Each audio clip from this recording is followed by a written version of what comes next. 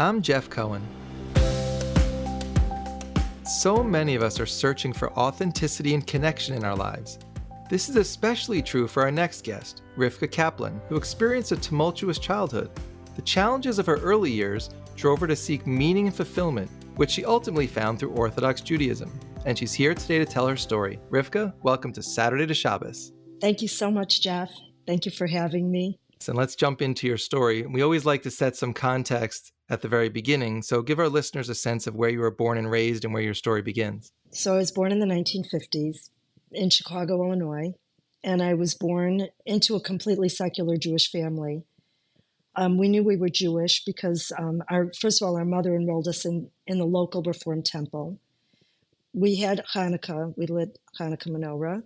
We had Pesach Seders with matzah and dinner rolls, so that was the way it was. And we walked around the temple with flags on Simchas Torah. That was about all we observed. I didn't know that there was any other observance to being Jewish. All right, so continuing the story, I mentioned in the introduction a tumultuous childhood. So what was going on in those early years? Can you bring that to life for our listeners? My parents got divorced when I was young. There was a lot of fighting in the house. And I remember getting in the middle of their fights. So I was already an influencer because somehow when I get in the middle, they'd stop fighting. But they ended up divorcing still when I was quite young. It was in the mid-50s. So, nobody got divorced back then. We didn't even know what the word meant. None of my friends had divorced parents. And I even had to lie. They'd ask me, "Where's your father?" And I'd say, "He's on a business trip." And then finally in sixth grade, I admitted that my parents were divorced. But by then, the word had become more of a household word, unfortunately. So how did your life change after the divorce? You were now living with your mom, or what was the situation post-divorce? We all lived with our mother, and my father lived in an apartment not too far from us, and we would see him on Sundays. It was very hard. It was very depressing. It was a very depressed kind of a lifestyle. And there were financial struggles. My father was not happy, with the divorce. He didn't want the divorce. My mother wanted it. So he wasn't giving us child support. There was a lot of financial difficulty. And then he moved away. He moved to St. Louis. It was a very empty and lonely life. I felt a huge void. I loved my father very much. I felt isolated and confused. I felt very deprived and like I was missing out on something. So all these words that you're using to describe your life, which, first of all, I'm sorry you had to go through that at such a young age. Like, no one should have to deal with that. So I can't even imagine. But all those words make me think you'd be seeking something. Even though you're young, you're thinking, I want my life to be better. How could I make that happen? So what were you doing with these feelings? I would walk to temple. So my mother enrolled us. It was called Sabbath school. And I felt very connected to Hashem. And the whole way there, I would be freezing, soaking wet and freezing. And my mother worked, she worked full time. So Saturdays she would sleep. And I would walk alone to Sabbath school. And I would see all the little girls stepping out of their parents' cars with the bows. And, I felt that huge contrast. But the whole way I would talk to Hashem. I didn't know his name was Hashem, God. And I would say, "God, please put me in a little bubble so that I don't feel this cold." And I felt very connected to God. And then even in the temple, I was in the choir and, with the microphone and the organ, and we'd sing all the prayers. And I felt very connected. How do you think you knew at such a young age? I'm comparing that stage and how I felt at that stage. Like you just said, I didn't even know the word Hashem. It would not have occurred to me that I could find answers or seek assistance from another source besides what's right in front of me and what I can see. Why do you think at that young age you felt like there was a God that could be part of your life? I didn't think to research it or ask anybody like, "Oh, are you talking to God or am I the only one talking to God?" So now that I'm an adult, I realize that everything is hashgacha pratis. And I understand there was also a family in the neighborhood that you were connecting to, which also makes sense to me. When you're not thrilled with your own home life, you might be seeking another family in the neighborhood that you feel comfortable. So how did that story unfold? So after the divorce, my mother had to go to work full time, and I was still too young to go to school. My older siblings were all in school full time, but I was too young. So she needed childcare. It was before daycare or anything like that. And we had these next door neighbors. They were Hasidim, that had escaped the Nazis and fled to Siberia and lived there for many years. And then they ended up through, of course, Hashgacha Pratis, divine providence, right next door to our house. And it was before air conditioning and television, so the neighbors used to really literally talk to each other, so we'd be outside because you couldn't be in the house. It was so hot. And my mother became friendly with them, and she spoke a little. My mother knew Yiddish, and that's all they spoke was Yiddish and maybe Polish. So she would talk to them, and we became very close and very friendly with them. So she asked if they would babysit me, which they agreed to. So that's really how it started. So I spent a lot of time in this house. So this family you're talking about, they were living a fully observant life next door to you? It just happened that you had this Orthodox family, or were they more traditional? Like, did you have any sense of where they stood? They were literally off the boat. I think that they were from Galicia, and they wore streimels and kapatas, and they were very, very Orthodox. I mean, very Hasidish, just like plucked right out of Europe. Like there was no change. There was no secularism at all in this family. So what did you think about what you were being exposed to? I'm picturing you have your experience that you described as, a secular Jew, and right next door is a fully Orthodox family that, because of circumstances, you're now spending a lot of time and getting exposed to how they're living their lives. Do you remember having impressions of what they were doing and their lifestyle compared to yours, and whether you wanted to integrate anything that they were doing? Yes, I would go over there. I was quite young. And the bubby, it was like a bubby and a zadie. And then they had their 5 children who got married and lived like within walking distance of the house. Because back then it was, everybody just stayed close. And then there were grandchildren that were my age. They spoke English and Yiddish. So we became friends. And so it became like a lot of fun for me. And I was looking for that authenticity in the adults in my life. All the adults in my life were very phony and superficial. Like, even though we were struggling financially, we had rich relatives. So I was surrounded by this wealth, even though we didn't have anything. We were really in poverty. But I saw this wealth, but then I saw this superficiality, and I hated it. I was like, where are the real people? Where are the real Jews? Like, I really felt like these were not real Jews. And even as a small child, I felt that. And I felt like this family, they were real. They were authentic. They weren't phony. They were kind and warm and caring. I would walk in my tank top and shorts, and, she just accepted me. They all accepted me like I was part of their family. And she would stroke my hair and talk to me in Yiddish, es mamala. There was, the potato kugel this high. And they had a lot of bedrooms in the basement that they put in. And so Bachram would come from all over the place. And they were like a bed and breakfast, basically. So I witnessed all this like warmth and family and togetherness and kindness. And, I'd go to their house and the kids would say to me, Mach a bracha, make a bracha before you eat that, and then I would say the bracha. And I connected to that on such a deep level. It felt like, this is what I've been searching for. This is real. This is home. This is how it's supposed to be. I don't know. It felt very comforting and very like the right way to live. And then they'd come to my house and they'd be, with the high necks. It'd be 100-degree day, and they'd be in the long sleeves and the high neck. And I'd offer them Oreo cookies and Kool-Aid, and they'd say, just a glass of water, please. And I'd say, I won't tell anybody. You can eat this. No one will know. And they'd say, just a glass of water, please. And I was so impressed with these kids. Like, how do you not cheat? How do you not lie and just eat it? Like, aren't you tempted? So there was like a regalness and a royalness about them and a pride that they didn't care. They didn't want to dress like me. They didn't want to eat like me. And I was impressed with that. Like, what's this inner strength that you have? If you had met this family when you were in your late teens or early 20s, they could have easily been the family that would have helped you go from secular to Orthodox. But it seems like you met them way too early for you to understand that you could change your whole life and start on this journey to becoming Orthodox. So is that true, that it was like a great imprint for you for the future, but this wasn't the time that you would adopt the way that they're living? Oh, absolutely. But I didn't think about it as a child. I didn't think, oh, I want that life. I was on, record. My brain, I was just taking it all in. I wasn't making any future plans at that point. I was just feeling the warmth and the kindness and the acceptance and the non-judgmentalness and the unconditional love.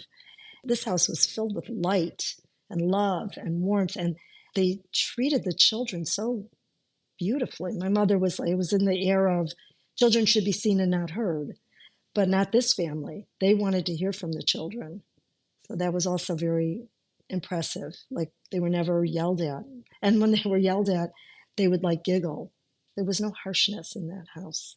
Let's now advance your stories. You get into the teen years and you're, getting through high school and starting to think about college. Like, where do you go to school? Do you know what you want to do career-wise? How does that part of your life unfold?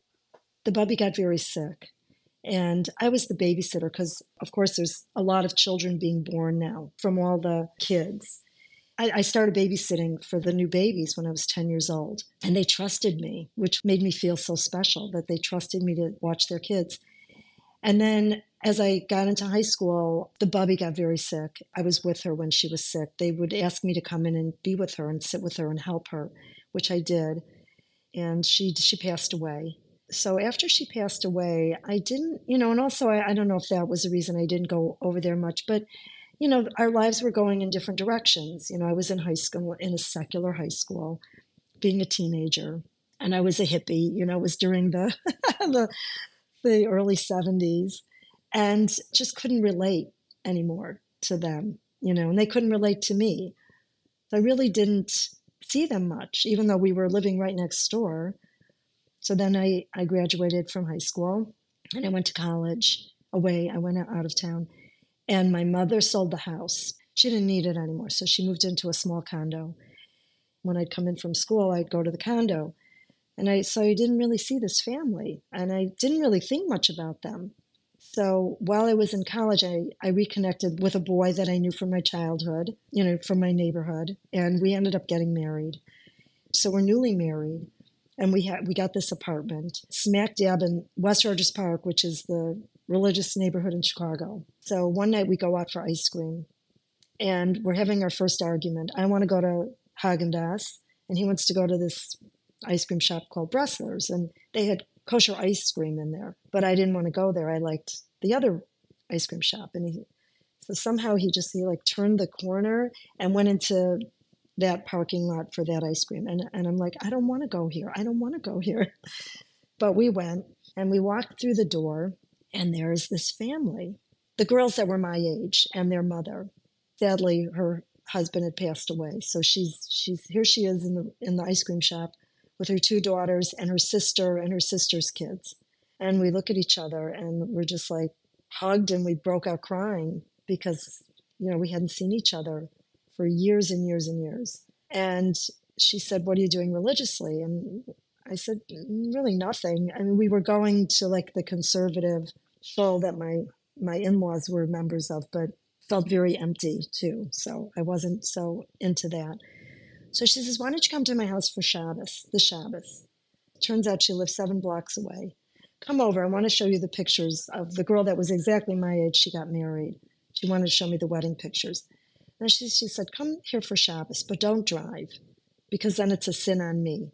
She hands me a big box of candles and 2 little lectors, and she writes out in the transliteration the bracha. She goes, "Light the candles, say the bracha, and then walk to my house." We said, "Okay, dinner, sure." We didn't really know what Shabbos was. Neither of us had ever experienced Shabbos. And I was a teacher. I was a special ed teacher, and I was at my first job. It was the beginning of the school year, so they had a staff party that night, the same night as the night that she invited us, that Friday night. We decided we'll drive and park a block away so she doesn't see the car, and then we'll have dinner, and then we'll go to the party. And so my husband put on the one and only suit he owned, and I put on the one and only dress I owned, and we went to their house for Shabbos. And as soon as I walked through the door, something transformed in me. First of all, the candles. She had gorgeous candelabra on the table, beautiful tablecloth. She had a nice home. She dressed very beautifully, and everybody was dressed beautifully.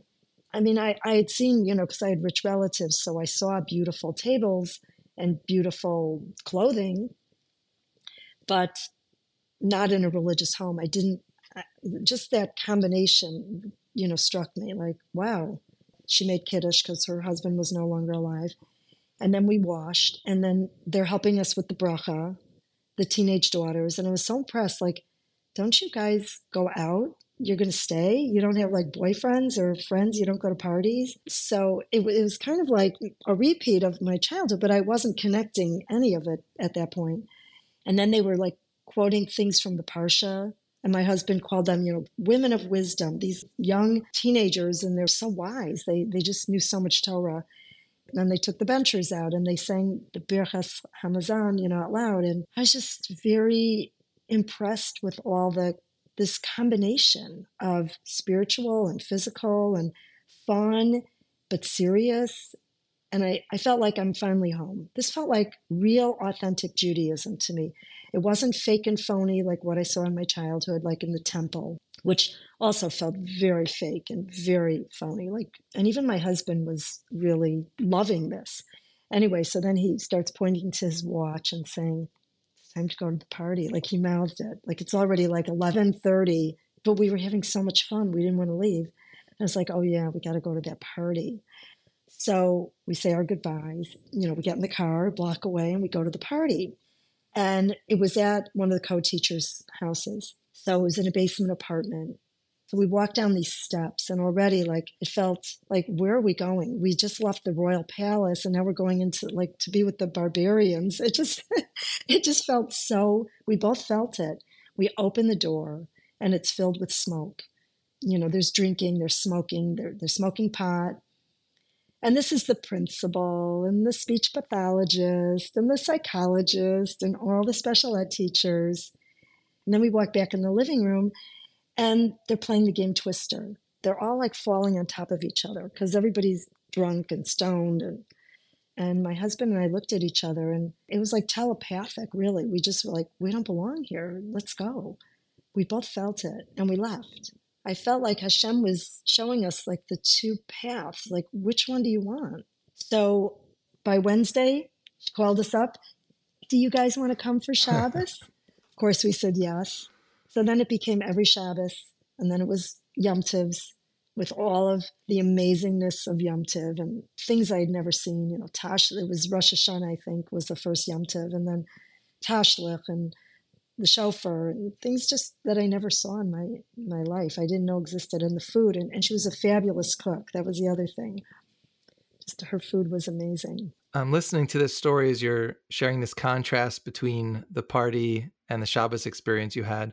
This seems to be like a theme in your life, that there are always these two things right next to each other, showing you two possibilities: the home you grew up in versus the one next door, the Shabbos experience versus this party. So you're always being shown two paths. It's also interesting that it's the same family that comes back into your life. So you saw everything they were doing, but you were obviously too young to realize that this could be a way of life. And so you needed to come back to it when the timing was right. As your husband and you are starting to like enjoy these Shabbos invitations, are you starting to understand what it would mean to live this kind of life and everything that it entails? Like, how does that part of it unfold? And do you realize exactly what you'd be getting into if you started to adopt some of these things? My husband wanted to go like full force because he had just started a business. He became very successful in what he was doing. And he knew that it was from God. And so he was a little bit further along than me. So now I'm in my teaching, and the whole staff went out to lunch. And I thought, okay, I'm trying to keep kosher. I could still eat salad out. And it was very dimly lit, and I start piling the food on my plate. And I sit down, and I'm feeling very holy because I'm just eating salad, and everybody else is eating everything else. And I'm a very holy person. And I'm eating, and all of a sudden I taste something that tastes like chopped liver. So I was like, oh no. So I run over to the waiter and what is this? Because it was so dark you couldn't see. He goes, chopped liver. I was like, oh no, I ate chopped liver. So I was like, okay, I can't go to restaurants anymore. Clearly, you have this family that's taking a real interest in you, but wouldn't there need to be a rabbi, an Orthodox shul, like some other source that's giving you the roadmap of what you need to do? And in parallel to that, it seems like you both come from secular families. So how are your two families reacting to this path that you're starting to go on? Not happy, not good. So now we kashered the kitchen. And we're not eating in restaurants anymore. We're keeping Shabbos. And also we started meeting community members too, because we were going to shul and we were meeting people in the neighborhood. So we were like very insulated and being like taken care of on all those levels. So my mother, she was not happy at all because food was like a big deal. Like she liked restaurants, even though we didn't have money, but somehow she always found the money to go to a restaurant. So she was very upset when she found out that we weren't going to restaurants anymore. And Friday night, she loved this one restaurant, and we'd go there. She used to treat us on Friday nights. And I'm like, Mom, I'm sorry, we can't go there anymore. And she was devastated, because that was the way she showed love. And she was hurt. She was angry. She didn't understand it. My brother called me up one day and said, I feel like you've joined a cult. They just couldn't relate. And my sister weirdly decided to become Catholic and had herself baptized. So it's like, so my mother's like, what's happening? Your sister's Catholic and you're really Jewish. She's like, I don't know my own children. So my sister didn't want to have anything to do with me because she got very defensive. Like, you're going to try to convert me back. And I'm like, no, Joyce, you're Jewish. I don't have to convert you back. But she didn't like that answer. So those were difficult years. And then my mother remarried, and he was completely atheist, I guess, agnostic atheist. And so they would come for Shabbos meals. Now we were already like in the swing of it, and we were making Shabbos once in a while. Not too often. Most of the time we were invited out. And then they'd come and he'd sit there and really he'd make fun of us. So it was hard. And my in-laws also, they were more conservative. I think my father-in-law liked it actually, and probably would have been more religious, but my mother-in-law was like, you people are crazy. You're fanatics. So why do you want to be Orthodox? So it was hard. We were very alone, like on an island, really, with our families. It was not good. I've seen in some of the other interviews that I've done that sometimes this is resolved in some way, and maybe not fully, when grandkids come into the picture because they want to have that relationship. So it creates this softening of what was going on tension-wise. Does your story have a similar trajectory? Exactly, yes. So we had a son. Our first son was born. And of course, this family, with all their delicious home cooking, they came running for the bris, with cakes and like enormous amounts of food, delicious, beautiful food. And of course, my mother knew these people because they were our neighbors. And not just this family, but the entire community came, how they come running with food. And the whole bris, and then afterwards, while I was recuperating, so she came to help me, and like breakfast, lunch, and dinner for 2 weeks. And she couldn't get over it. She was so blown away. She says, I've never seen anything like this, where the community, like, they're helping you and cooking for you. And she loved the food. She was just like in awe of every meal that came, and meeting all these women, these beautiful, sweet, kind, generous women coming with the food and setting it up.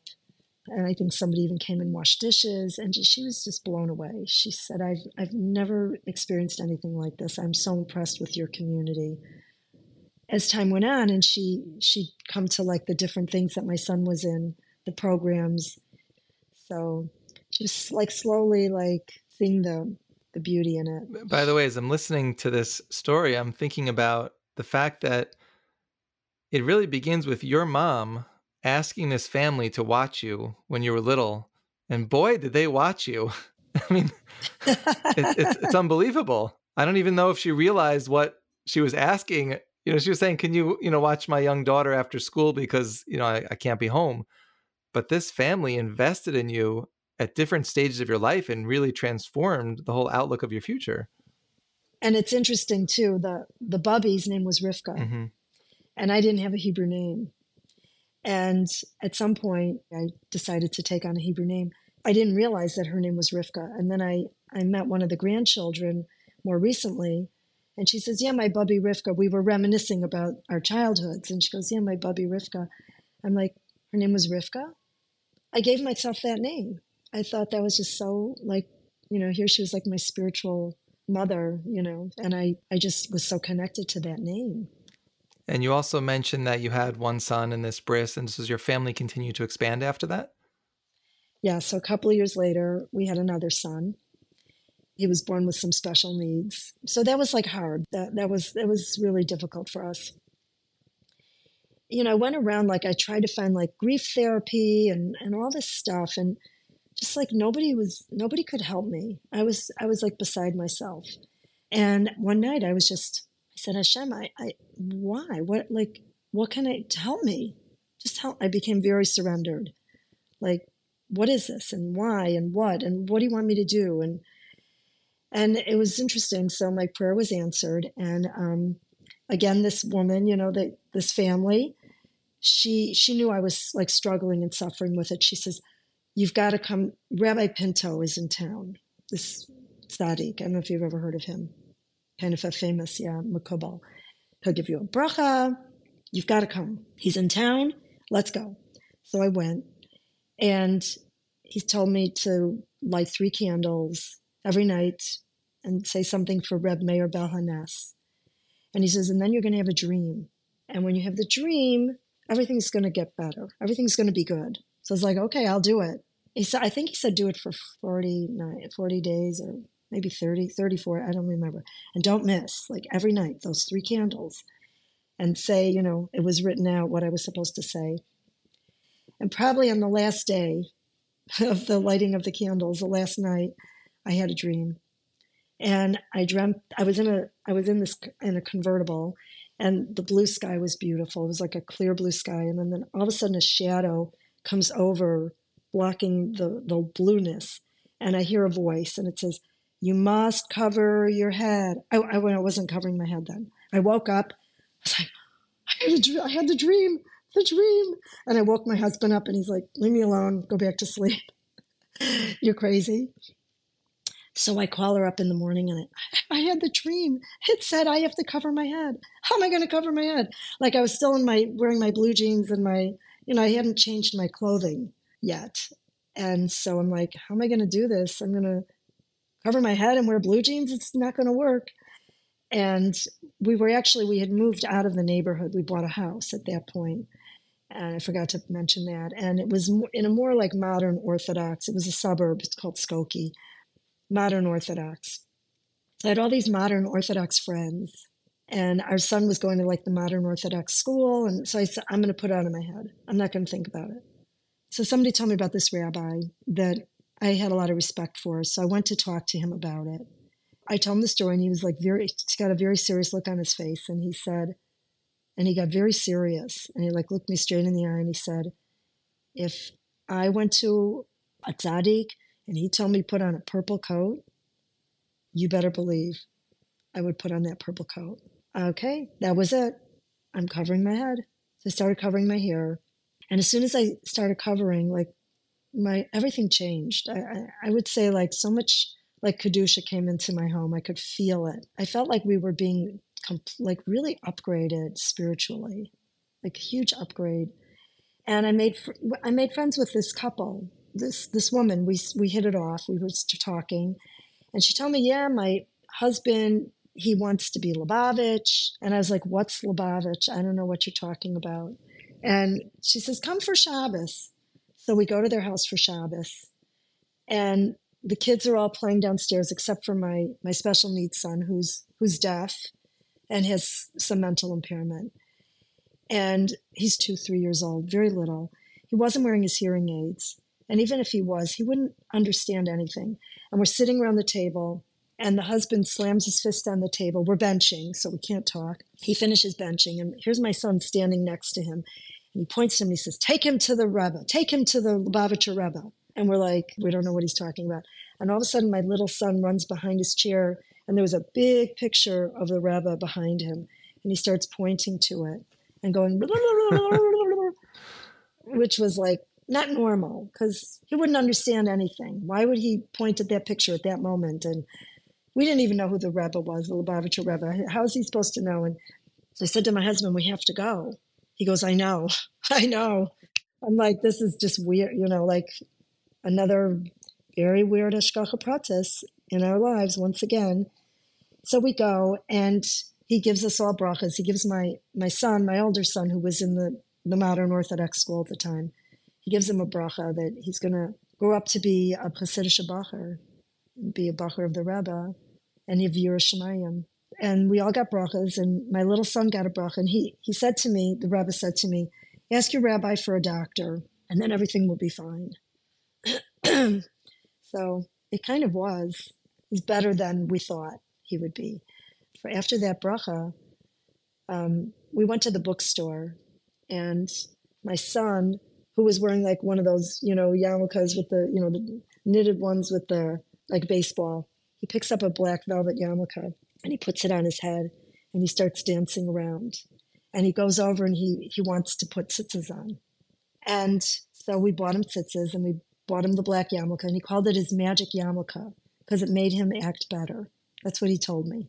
It just seems like from that moment on, there was just like more and more and more elevated moments in our lives. And then we went on and we had 2 more children. We have 2 daughters. So we stayed in Skokie. We stayed there for 30 years.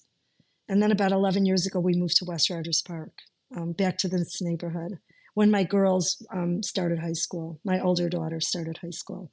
But, they're formative years, and, I raised my boys there, and, going to the Lubavitch show. It seems like in listening to your story that every time you're at an inflection point, Hashem steps in just the right way to give you the signal you need to point you in the direction that your family is supposed to go, and you keep ending up where you're supposed to. But what's most important is that you're paying attention to these signs that you're seeing.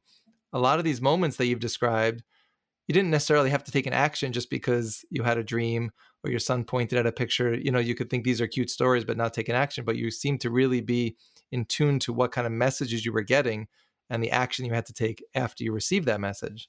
Wow. Thanks for pointing that out. How can a special needs child have that much power? Like to get us to go, to get brachas, and to just change the whole trajectory of our family. I give the credit to my special needs son that he brought us to this point. And how do you reflect on this whole journey now as I'm trying to kind of think about all these steps, all these pieces that had to come together for you to end up where you are? How do you now look back on your life and the tumultuous childhood and some of the steps you had to go through to where it is today? What do you think about it now looking back? I'm so grateful. I know it was all a gift. I know I was born into this very dysfunctional family for a reason, and my whole family's been touched. They've all gotten huge brachas from the Lubavitcher Rebbe. So what was a negative, my brother thinking we joined a cult, and my mother being so sad and so disappointed in me, and my stepfather making fun of us, it turned into, my mother lighting Shabbos candles and my stepfather telling her to light the Shabbos candles. And my brother also writes to the Rebbe now when he, because he also got a huge bracha. And my sister also got a bracha, but she doesn't connect it. I guess some people, like you said, I paid attention to these signs and changed my life. Well, I think as I'm trying to piece your whole story together, the part that really jumps out to me is you're getting all these signs, and like you said, you're paying attention to them, but you got these signs because you were a seeker. You said from the very beginning you were looking for authenticity, you were searching for a better life. So the fact that you were asking these questions, or even talking to Hashem at such a young age before you even knew what that word meant. And that's probably why you got the answers you were looking for, because you were willing to ask the questions and search. So you got the signs and you paid attention to it. That's probably why your life took these steps and your journey turned out the way that it did. So I just want to say, Rivkah, I love your story. I appreciate how authentically you told it. And thank you for joining me today on Saturday to Shabbos. Thank you so much.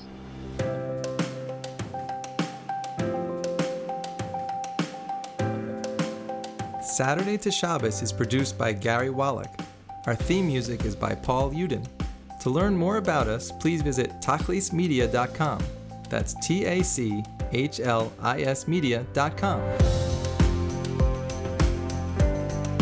Tell us what you think about what you've heard, or suggest a story we should know about by emailing shabbos@tachlismedia.com.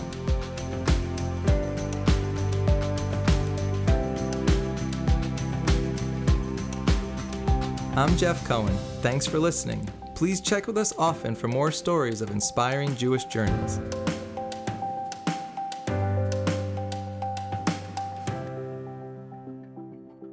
Saturday to Shabbos is a Tachlis Media podcast.